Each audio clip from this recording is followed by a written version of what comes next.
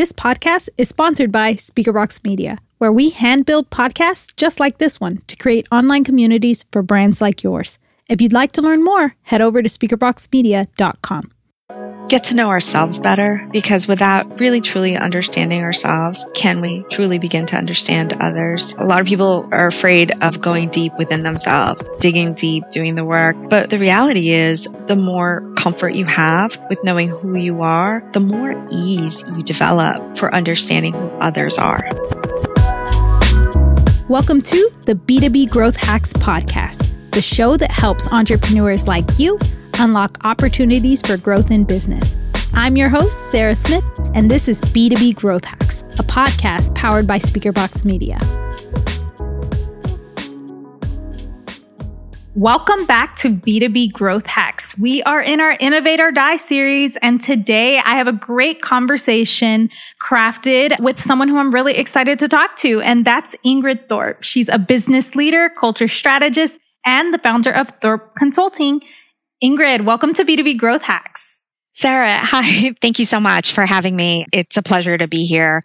Always happy to share my learns in this space with any new founders, entrepreneurs, and just folks who are interested in the topics. And the topic we're talking about today is diversity and inclusion. It's been a big topic lately in the business landscape, but it certainly isn't new. And if we want to have resilient businesses and organizations, this is a topic we can't afford to skip. So Ingrid, tell me a little bit about Thorpe Consulting, a little bit about your work in the D&I space, and anything else you'd like to share that's interesting. Sure. Well, I'm a rare person in the DEI space just in general, because I actually have been doing this since 1995, straight out of college. It was my first gig, and it has always been my internal side hustle within corporate. And because until recently, D&I has not been a paid position. It's just been an extra leg, an ERG kind of situation. And that's always been the way that it has been. While there are certain companies, obviously, like the Deloittes and Accentures of the world, who have done tons of investment into the space because of the research that they've also done that continues to drive why this is important. So that's one. And then also as an out Latina immigrant, check off the list. If you need a performative list, I check off nearly every box. I think veterans is maybe the only one I don't check, but I'm a huge supporter of them. And that though that has afforded me this opportunity to really bring to my colleagues, my coworkers, and my employers a different perspective when they're considering what DEI looks like. And in terms of representation, for the longest time, and particularly since mid-1960s and the 70s, it was affirmative action is what it was called. And a lot of folks are still in that mindset of it's a black-white thing. And it isn't. Because in the 70s, then it became equal rights were the table for women. Interestingly enough, that ratification or that ratifying that amendment still hasn't been signed to date. So that's really an interesting component of why we're still stuck in viewing DEI as a race and a gender issue, because we still haven't overcome or gotten to solutions for how to address these things. Yeah. And that's a valid point, is that everybody thinks that, and I hear this all the time in different conversations, that aren't we past this yet? Or haven't we made enough traction for everyone to just work harder and get where they're trying to go? And it's such a mind-blowing thing when I hear people say that. And I think it's due to a lack of education around DEI and what it all encompasses. And one of the things that particularly I know is difficult is, and it was difficult for me when I got into different corporate environments, is you look around the table and it just simply isn't diverse enough. When it comes to perspective, when it comes to gender, when it comes to culture, there's so many reasons, sex, that it's not gender identity. There's so many layers to this. And so I'd love to dive in and talk about the fact that at the end of the day, there is room at the table for all of us. There is, as long as somebody's willing to pull up a chair. I think it was Shirley Chisholm who famously said, if you don't get a seat at the table, bring your own chair. Yeah. Today, when we look at it, we're like, oh, wow, that's kind of like, it's out there, but it's true. And that's what disruptors, as they're known today, that's what they're doing. They're bringing their own chair and really challenging the standard notions of what diversity is and also what inclusion is. There is room at the table, and we are the strongest when we take into consideration and account and try out new ideas through the lens of the experience of others. And so that's a really important thing. Many men don't think of pay parity as like a concern. It's not necessarily a concern for most men, and it's not top of mind. And it isn't until it affects someone that they care about that then it becomes more of an enlightenment tool. So when you've gone through your career, you get married, you have kids, and you have a daughter who's now out of college looking for work and is struggling in the workplace because she's being paid less than her brother for the exact same job or being passed over for a promotion. And not until those stories come home do men in positions of power and sometimes authority, do they start considering how that is impacting, if it's impacting their own kid, what's it doing for others who have even less access than maybe their child has? I often speak of John Mack from Morgan Stanley. Famously was at a conference. He was he was on a panel at a conference. It was for Out Leadership, right? It was promoting LGBTQ members within business. And he was one of the panelists, and he spoke as to why he was an advocate for inclusion and why he was such a supporter for LGBT inclusion in the workplace. And it was essentially his son came to him and said, I'm afraid that because I'm gay, I'm never going to get ahead. And it wasn't until that moment struck him that he recognized that this was a missed opportunity because he knew his son was bright. He knew his son was creative. He knew his son had tremendous experience and that he would still have the fear of not being employable because he was an out gay man, that he took all of this into consideration. And immediately, like the following Monday, he went in and was like, we got to revamp this. We got to do this. Let's scrap what we think inclusion is, or whatever his words were at the time. And I just remember that, like, the sum of it was Morgan Stanley is one of the few corporations who has been doing the work, leading the charge, and interestingly enough, not been patting themselves on the back for, the last 35 years. And they generally don't have a big float. They really actually put their money where their mouth is in terms of how they support. They would take the money that is allocated for marketing or pride parades or pride parties, and yes, maybe have something smaller, but really use those resources internally. So for training, for promotions, for having informed panels, investing the resources in a way that benefited the entire Morgan Stanley community, not just this one small group. And so that was one of the best examples that I've ever seen of someone publicly stating, here's why I did it.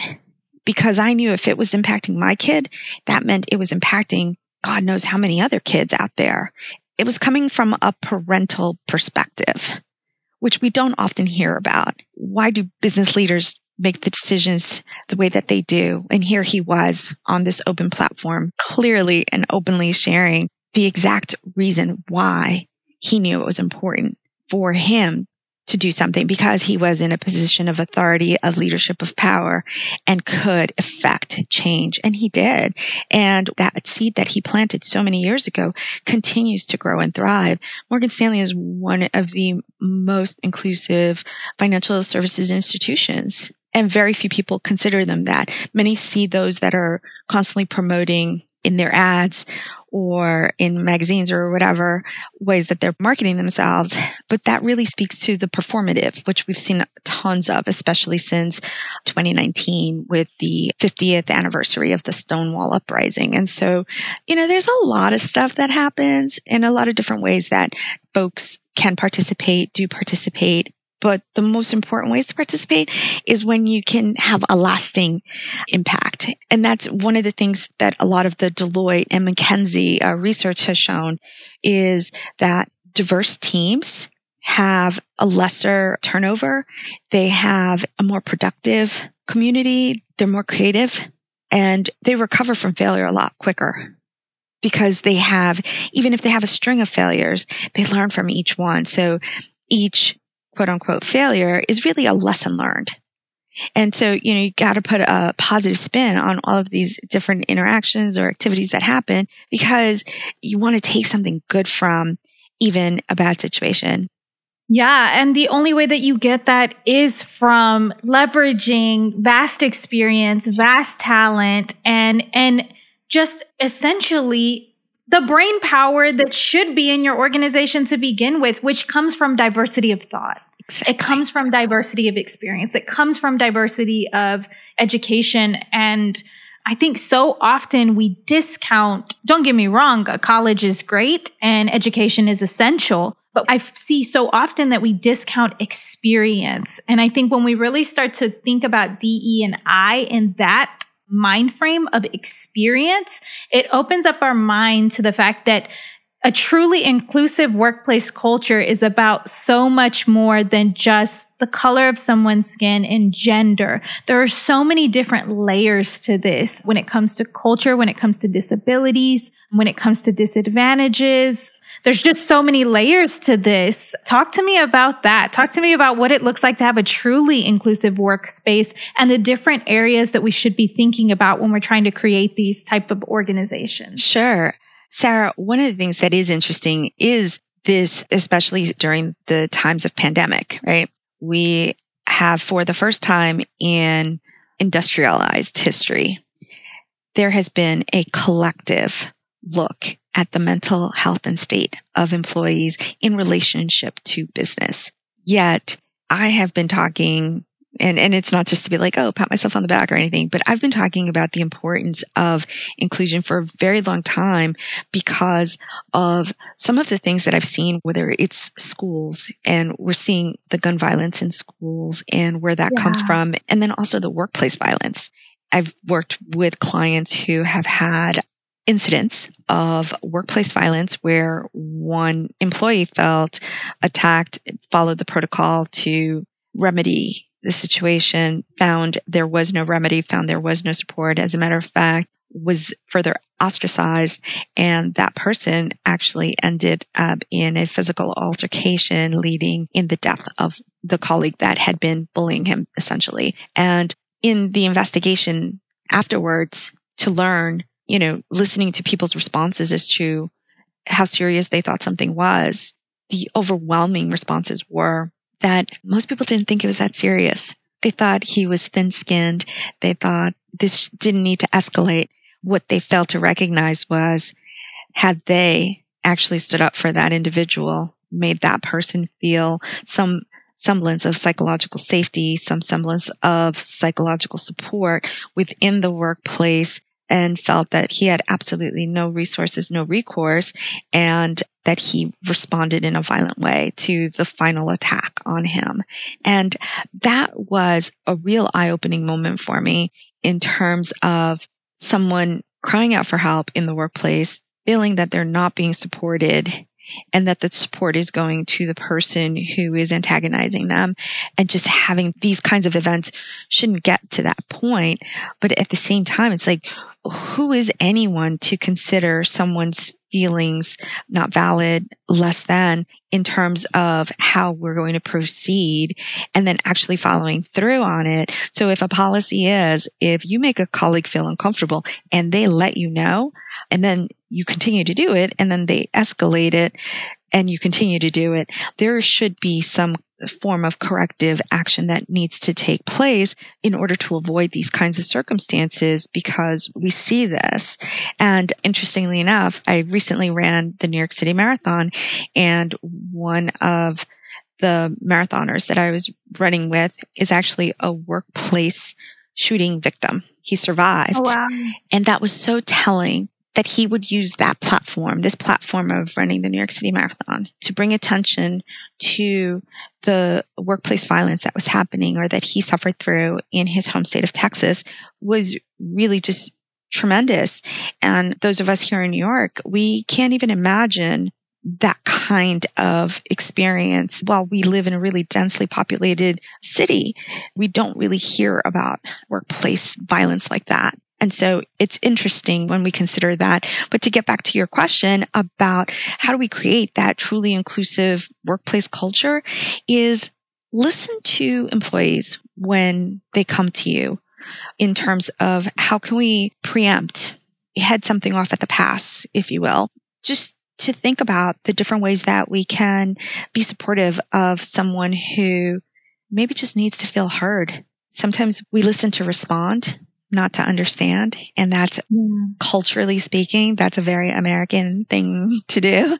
But also it becomes this, how do I answer that next question? Or how do I defend myself? And it isn't about that. It's just gaining some understanding to hear that, someone feels so unheard that this is what they will resort to. And one of the ways that we can do that is do more training. Obviously, it starts with leadership. We used to have the game when we were a kid, follow the leader, right? We did what the leader did, and we mirrored behavior, we mirrored actions and attitudes and beliefs, and we wanted to emulate whoever the leader was, whoever that designated person was. And also considering when we had the chance to be a leader, what did we do? And so in today's environment, one of the ways that we can show up as inclusive leaders, and you don't have to have the leadership title to be a leader, but you can demonstrate those behaviors by ensuring that you're including folks that are differently abled. A physical disability or hindrance does not mean that a person can't think. It does not mean that they can't be creative or have incredible opportunities. Susan Shear, she's most recent CEO of a place called Institute for Career Development, which is a 100-year-old plus institution founded to help returning First World War veterans who had lost limbs, sight, and so on in a rehabilitative environment. And now that institute partnered with Cisco to develop technology training. They've expanded their services, but it's just to say someone with spinal bifida, would not be the person that someone thinks is the CEO of this 100-plus-year-old institution. One, as a woman, all of the checklist of things of why I wouldn't think that this is the person that is leading this organization. And she's fantastic. And she's been championing for telehealth for the last 30, 40 years. That has been at top of the list of inclusive practices that the disability community has been championing for, was telemeetings, telehealth, telework, all of these things that many would always respond with, it doesn't fit our business model. But yet video conferencing has existed for a very long time. And now living through pandemic, all of a sudden everyone was very easily able to access this concept of doing things via video. And so that I thought was really interesting. There's actually an article that she penned talking a little bit about it. I think it was celebrating the 40th anniversary of the ADA Act. So becoming more informed about the different groups that make up part of the tapestry of this country. We talk about inclusion of cultures and languages. There are even religions, right? So right now we're in the holiday season and there's still those hardcore people who say, I'm going to say Merry Christmas. Well, that's great, but not everyone celebrates Christmas. And so are you also going to be okay if someone says Happy Diwali to you, or, have a good Hanukkah, or blessings, or whatever cultural or religious greeting is appropriate for the different holidays? Well, I don't know is usually the answer. And I always find it interesting where people are very steadfast in holding on to their tradition of what they know and really broadening their mind around the fact that there are so many holidays, literally from October 30th and 31st, I believe is when it starts, all the way through January 15th. That is the holiday season, but many people aren't aware of that. They're only aware of the Christian Judeo holidays because that's what everyone thinks is everyone practices. No, it goes beyond that. And broadening our mindsets into what are those holidays? And oftentimes they're about hope and faith and humanity and unity and celebrating with gratitude. Those are the things we really can bond based on, are these basic principles of we all want to be grateful human beings. We all want to be nice human beings. We all want to be loving. We all want to be impactful. We all want to be seen. And sometimes I feel like we overcomplicate it. These things are actually much simpler to practice than when you try to go down a list of all the holidays. It's as simple as just saying, I hope you celebrate this time in a way that's meaningful for you. Exactly. I mean, how simple does that feel to just release yourself from, one, feeling like you need to say things correctly, but two, also feeling like you need to learn everything overnight, because it doesn't happen overnight. But there's these simple changes that we can make in our language and how we approach conversation and how we sign off that are really impactful. And I think it always just, for me, blows my mind at sometimes how simple the answer can be if you took a step back and actually just had an appreciation for humans. It doesn't matter. You mentioned this example of no one could see her as the CEO with spina bifida. And my question is, why not? Exactly. Like, how amazing. And here's the truth of it. When you come from any type of background in which you've had to overcome, which that is a lot of people in several different facets, you build this muscle of resilience and grit and grace and just experience that is so powerful that they can't be taught in any book. Absolutely. So for me, I'm just like, oh my gosh, why not? And how amazing is it that a young boy or a young girl or someone that's non-binary can look at this person and identify with them and say, that could be me. Absolutely. That's so powerful. Absolutely. And you bring up a really good point, because everyone thinks like, oh, it's the responsibility of leaders in the workplace to do this. But the reality is it's everyone's responsibility. And we can do this in our homes, with our families and our communities, and we can do it in different spaces. I mean, the running community here in New York City is tremendous. And one of the groups that exists here in New York is called Achilles. And Achilles is a running supportive group for those that are visually impaired or have some physical impairment. They have a guide. There is nothing like more inspiring and challenging when you're running the last mile and all of a sudden here comes somebody who has an Achilles guide and is blowing right past you. And you're like, my challenge is, there's a runner who here I am thinking, oh, these are my challenges. And here's a runner with additional challenges. And they are leaving me in their dust. And I'm just like, that's inspiring to me. That says, get it into high gear. What are you waiting for? Like, be part of the program. And it is really amazing. And one of the groups that I do run with is called the New York Runners Team for Kids. And it's actually a national volunteering group where we run to raise money so that all kids of all abilities from the ages of 2 to 18 have an opportunity to participate in the sport. Get excited, run, learn how to run, and hopefully to get back into some of the more normal routines, which include doing races and brunch or races and breakfast, races and handing out sneakers to kids. And that's across the board. Having a body to show up with is the main thing. When we advertise, like, kids in wheelchairs are encouraged to participate because we do have a wheelchair athletes as adults, but where do they get started if they don't get started when they're young? And then also to destigmatize so much and just normalize humans in the different ways in which they show up. I think that's really important too. Yeah, and it's about bringing some level of innovation to pre-existing concepts and businesses. One of the most exciting examples that I've seen lately that really challenged me as a business leader and just as a Latina woman to think about things differently actually comes from a very well-known company. And the CMO of MasterCard is, I'm going to misspell his name, Raja Manar. I tried, Raja. But anyway, yes. So the CMO of MasterCard, he's an amazing thinker. And I sat on a talk of his that he did for the American Marketing Association. And I was fascinated after that. And so I started doing more and more research. And what I realized is just in the last year, MasterCard has done something that no other major credit card has done. And it was two things.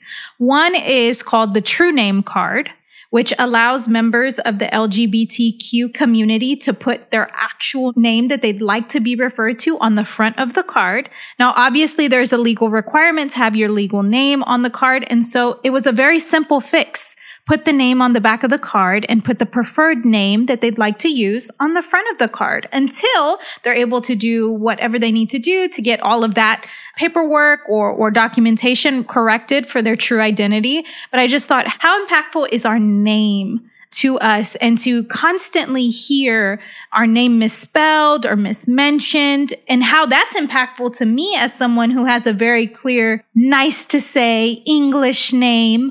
But how impactful would it be if somebody kept calling me something else? And everywhere I went, I had to answer to that name. And it really made me step back and really think differently. The second thing they've come out with in the last year is the touch card. And it is for people who are legally blind or visually impaired. And it was as simple as putting different notches at the top of each card. So in the wallet, you can feel which card you're going to grab by the different notch that's etched into the top of the card. That's brilliant. It's brilliant. It's brilliant. And it's such a simple thing, but it's not. But it's so impactful. And it goes to show you that no matter how long, old, or what type of legacy organization you work for, or if you're a new org, there's still innovation to be made in this area, and how we can take products and ideas and services that have existed and really think differently about them when we start to think about DE&I and how we can be inclusive based on physical disabilities, based on different cultures, based on different language, based on gender identity, religion. There's so many spaces that we have an opportunity to really show up for different people. And that lights me up. I totally feel you on that. Yes, our names are they are so important. I mean, and the fact that our parents take such time and care to find the name that they wanted to give us, right? For whatever reason. Interestingly enough, you reminded me of a talk that I saw. Uzo Aduba. Do you know that name? She is an actress or actor on Orange is the New Black. Orange is the New Black. Yes. Okay, it is what I thought it was. Yes, I do know her. And she really struggled, and she did this talk about going to her mom saying, hey, I think I want to change my name. And she's like, why? And she was like, because people really have trouble pronouncing it. And her mom's response was basically, the hell you will. Because if people can learn to read and pronounce Tchaikovsky properly, they can learn to read and pronounce Uzo Aduba. I thought, that is the perfect parental response to that. Like, no, I took care to give you that name. That name has value, and you have value, and no, let somebody else work around it. I've met many within the Latino community who have gone out of their way to change their names, to Americanize, anglicize them. Me, this is the name I was given. My full name is Ingrid Xiomara, and it's a really pretty traditional name combo. I know so many people with that combo. So to me, it's like, oh, it's normal. It's like, that's the first time I've heard that combo. Really? Oh my gosh. And I'm a Latina too. So look, that goes to tell you, okay, there is space. And in different countries too. So I was born in Guatemala. And so that was pretty common there. And Ingrid, most people don't think of it as a Latin name in any way, shape, or form. And so oftentimes they're surprised. I've had the moments where someone met me after seeing my name and they're like, oh, I was expecting a tall, leggy blonde. And I'm like, don't worry, because that's what's inside. It's like, seriously? First of all, how rude. And secondly, thank you for informing me of your narrow view of a global world in which we live in. Yeah, you're talking to the Latina who went from a very Latina last name like Ansaldúa to Smith. Yeah. And so I have one of the most common English names. It's literally the top 3 name. And how often I walk into a room and people are surprised. And I'm like, what were you expecting? Exactly. And some will actually tell you if you ask. Oh, absolutely. A friend and I just use it as a common joke now. Exactly. Because at this point, it just goes to show you how much room we all have to grow in our preconceived ideas. Yes, absolutely. And we all have them, by the way. Oh. We all have biases. We all have prejudices. We all have these things. And there was this amazing tool you mentioned, and I'd love for you to share it with the audience to help us become a little more aware of those. What was the tool? Yes, thank you for that. Yes, it is the Harvard Implicit Association Test is what it's called. You can Google it, Harvard IAT or Harvard Implicit Project, and it gives you an opportunity to essentially self-check. Where do you sit in the conversation? Where do you sit on the continuum of your perceptions of people with disabilities or people even your same gender? I often talk about this one friend that did this, and she's over 50. She works with a group that works with women over 50 to get back into, or people over 50 to get back into the workforce, but particularly women. And she did the test, and then she came back. She said, I can't believe that I am biased against my own kind. And I was like, why wouldn't you believe that? She said, I couldn't believe that. And I said, well, we are all receiving the same marketing materials around the importance and the value of youth. So of course, we're all going to be influenced on the ways that we perceive ourselves and those that are like us and those that are unlike us. And that goes across the board. You mentioned education earlier and the value of experience. I always like to remind everyone that neither Steve Jobs or Bill Gates ever finished college. So there's that. And also Google and Facebook, I believe, have removed education as an entry point or data point for employment. It is more about your interest and your passion for the work. And there are many people who have interest and have passion for the work, but don't have the financial means or access to certificate programs or formal education or advanced education that prohibit them from joining the workforce. And they can be just as brilliant. And that's why oftentimes when you see someone seemingly coming out of nowhere who has no college degree or whatever their story is, but is now showing up as a thought leader simply because they had the passion and the drive to learn about the topic. Folks forget education is just the foundation. It's the ABCs, right? And it's what we do with it. There are many, many people who go off to law school who never actually become lawyers, or medical school who never become doctors. And then even those who do at a certain point in their career determine this isn't really where I want to be. And they completely drop out of that space and start something in a new space. The difference is people are afraid to start something new. But if you've been in something for long enough, you're not starting from scratch. You're starting from experience. We've heard that. And it's so true. The mistakes you make when you're 20, you're not going to make when you're 30, 40, or 50. And there is so much more that we can all do to be inclusive. And that is just lean into learning about other people. Yeah. That's the part, that human aspect is the part that gets shelved or left on the cutting room floor, as they say in the film industry. Yeah. I mean, that's one of the most simple ways is just facilitating like an open and honest conversation between parties. I love to be the question disruptor. I'm not going to lie. I am not a small talk person. I'm a go deep type person. And I love to disrupt conversation by asking, it's funny, any of my friends or family would tell you, this is a common question I love to ask at dinner or at lunch. What are your dreams, hopes, and wishes? Yes. And people laugh when I ask things like that. And I'm like, because I don't want to talk about what your role is at work. I don't want you to ever think that our relationship is contingent upon what you do. It's really these other value points that we connect on, like purpose and what are you passionate about? What drives you? What excites you about coming to this place? Not what do you do at this place? Because inevitably that's a byproduct of your passion, but it's really what led you here.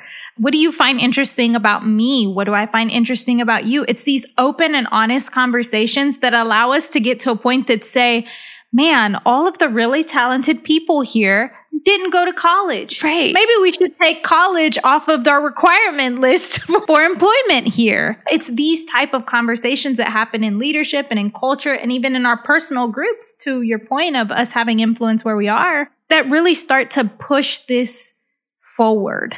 Yeah, folks are really fearful of exposing what their true dreams are. For me, I'm not.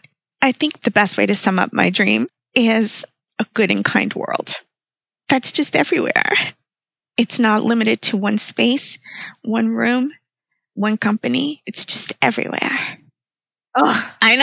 That is it. Yeah, a good and kind world. I mean, and when we think about leaning into vulnerability and we think about allowing other people in the room to feel seen, when we talk about these things, that's what it's rooted in. It's rooted in a good and kind world for everyone. And how are we a part of that? How are we in our daily lives and our organizations and our sphere of influence? Like you said, whether you're a CEO or not, you have a sphere of influence. How are we leading the charge on that? And I've taken this very personally the last year of my life. And I'll tell you guys, one of the ways that I'm leading the charge is I don't like people to be disrupted while they're speaking.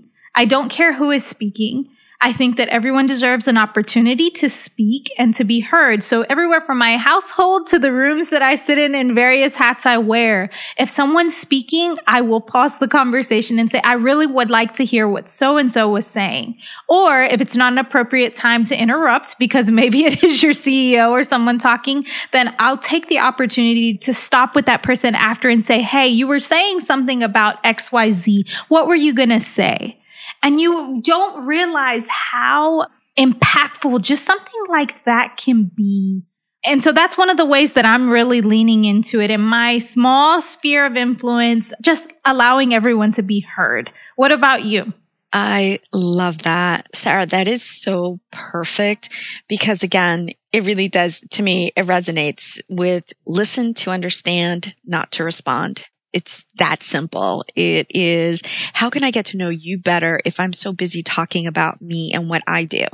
And I feel like we lean heavily, like, don't get me wrong. I was very happy to see the first female VP elected in the country, but we lean very heavily on the I'm speaking. And I think that that's important too. I think it's important for you to speak up and assert yourself in a situation in which you're being interrupted. But I think it's equally as important to look for opportunities to allow someone else to be heard as well. So let's try I'm speaking and he or she or they were speaking. Exactly. Let's try to implement all of those. Right.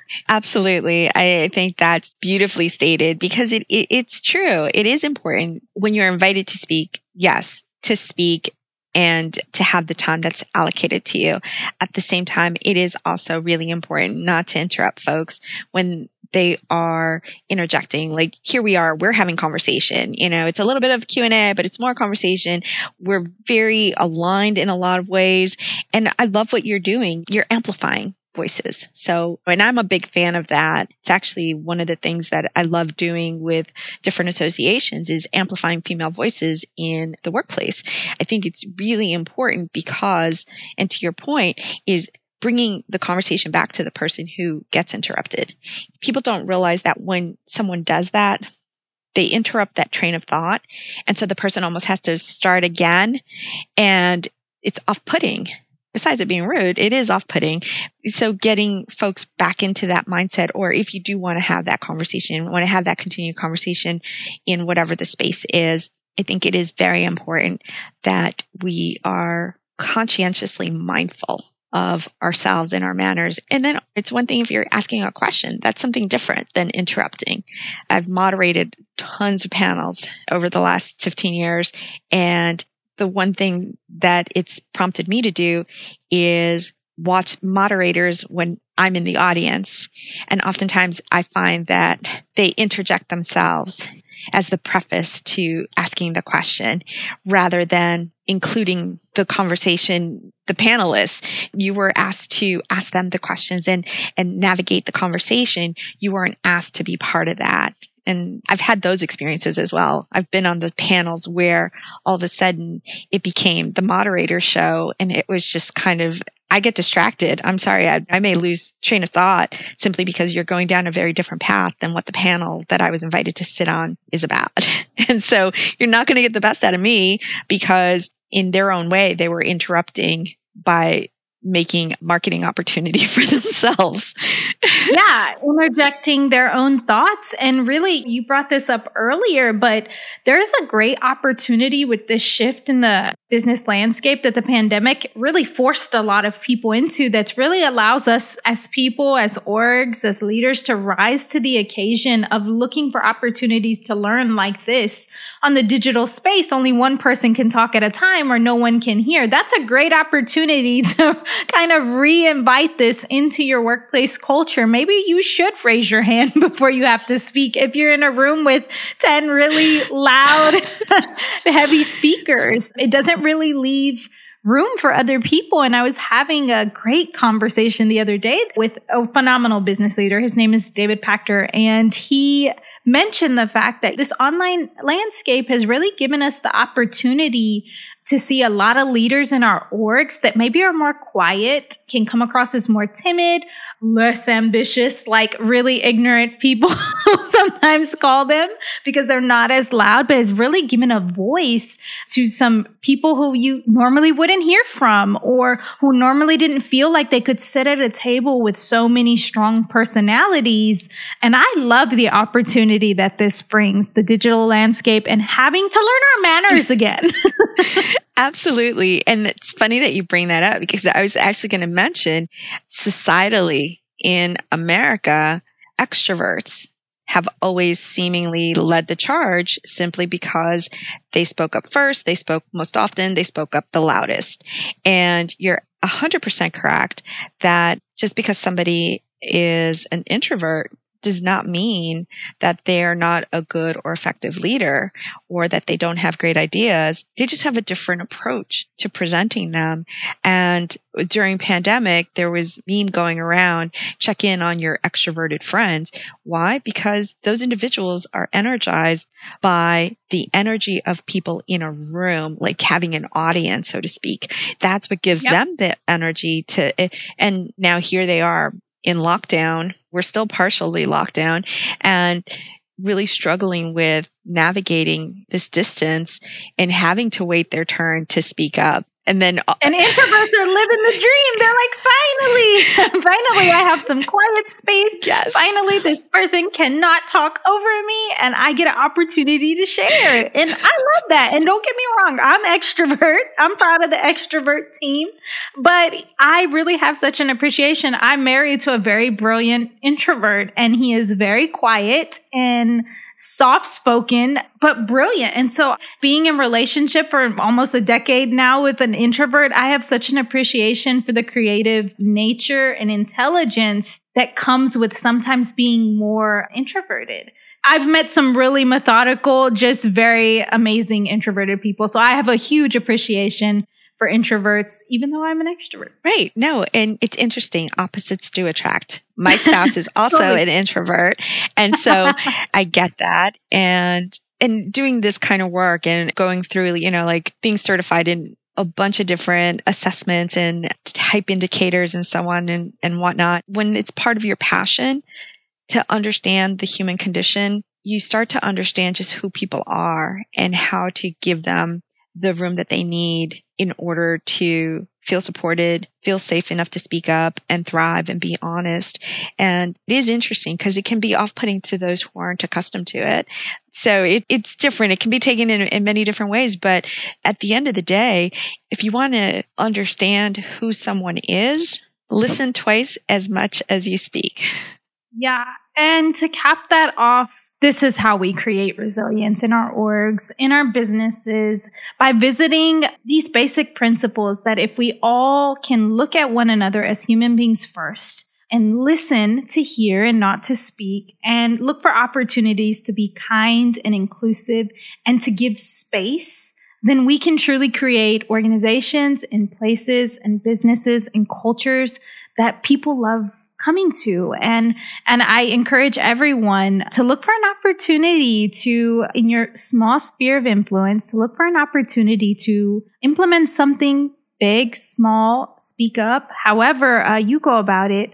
But look for an opportunity to have a voice here and be part of helping us be better together. As we sign off here, I do want to ask Ingrid one last question, which is, what's something we can do more of, in your opinion, in this space?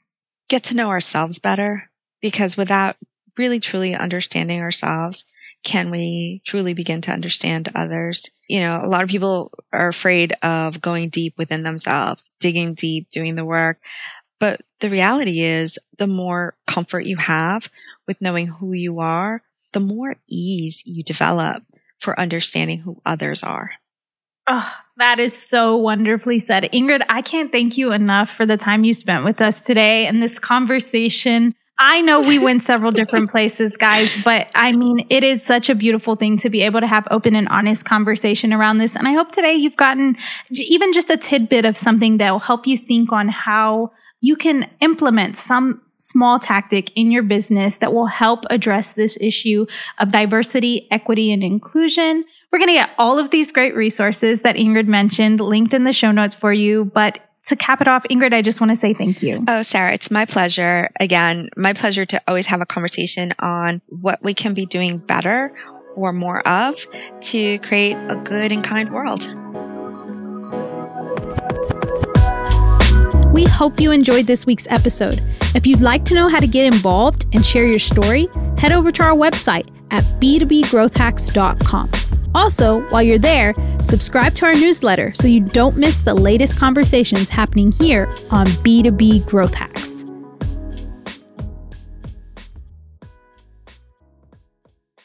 This podcast is sponsored by SpeakerBox Media, where we hand-build podcasts just like this one to create online communities for brands like yours. If you'd like to learn more, head over to speakerboxmedia.com.